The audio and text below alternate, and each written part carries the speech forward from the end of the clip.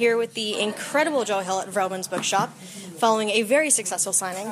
So, Joe, what have you enjoyed most about all the signings on this tour for the Firemen? It's been tremendous. A whole bunch of people come out. We've all had fun. And I've had some really good questions, like the guy who asked me what I would do if I bit into a burrito and it screamed. So you don't know what you're going to get asked on the road. That was a fresh one, and it's just been a lot of fun. And how do you feel knowing that the book's going to be #1 on the New York Times bestseller list? Totally blown away.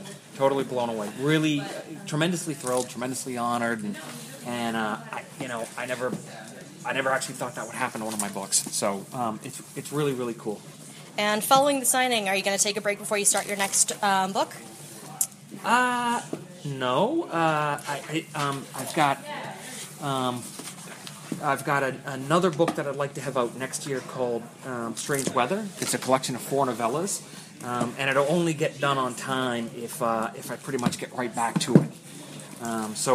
Besides, I think if I didn't write, I'd be awfully bored. I just kind of knock around the house and I wouldn't know what to do with myself. Back to it as soon as the tour is over. Great. Thank you so much. Have a wonderful night, and thank you for signing my books as well. Oh, you're bad. Thanks.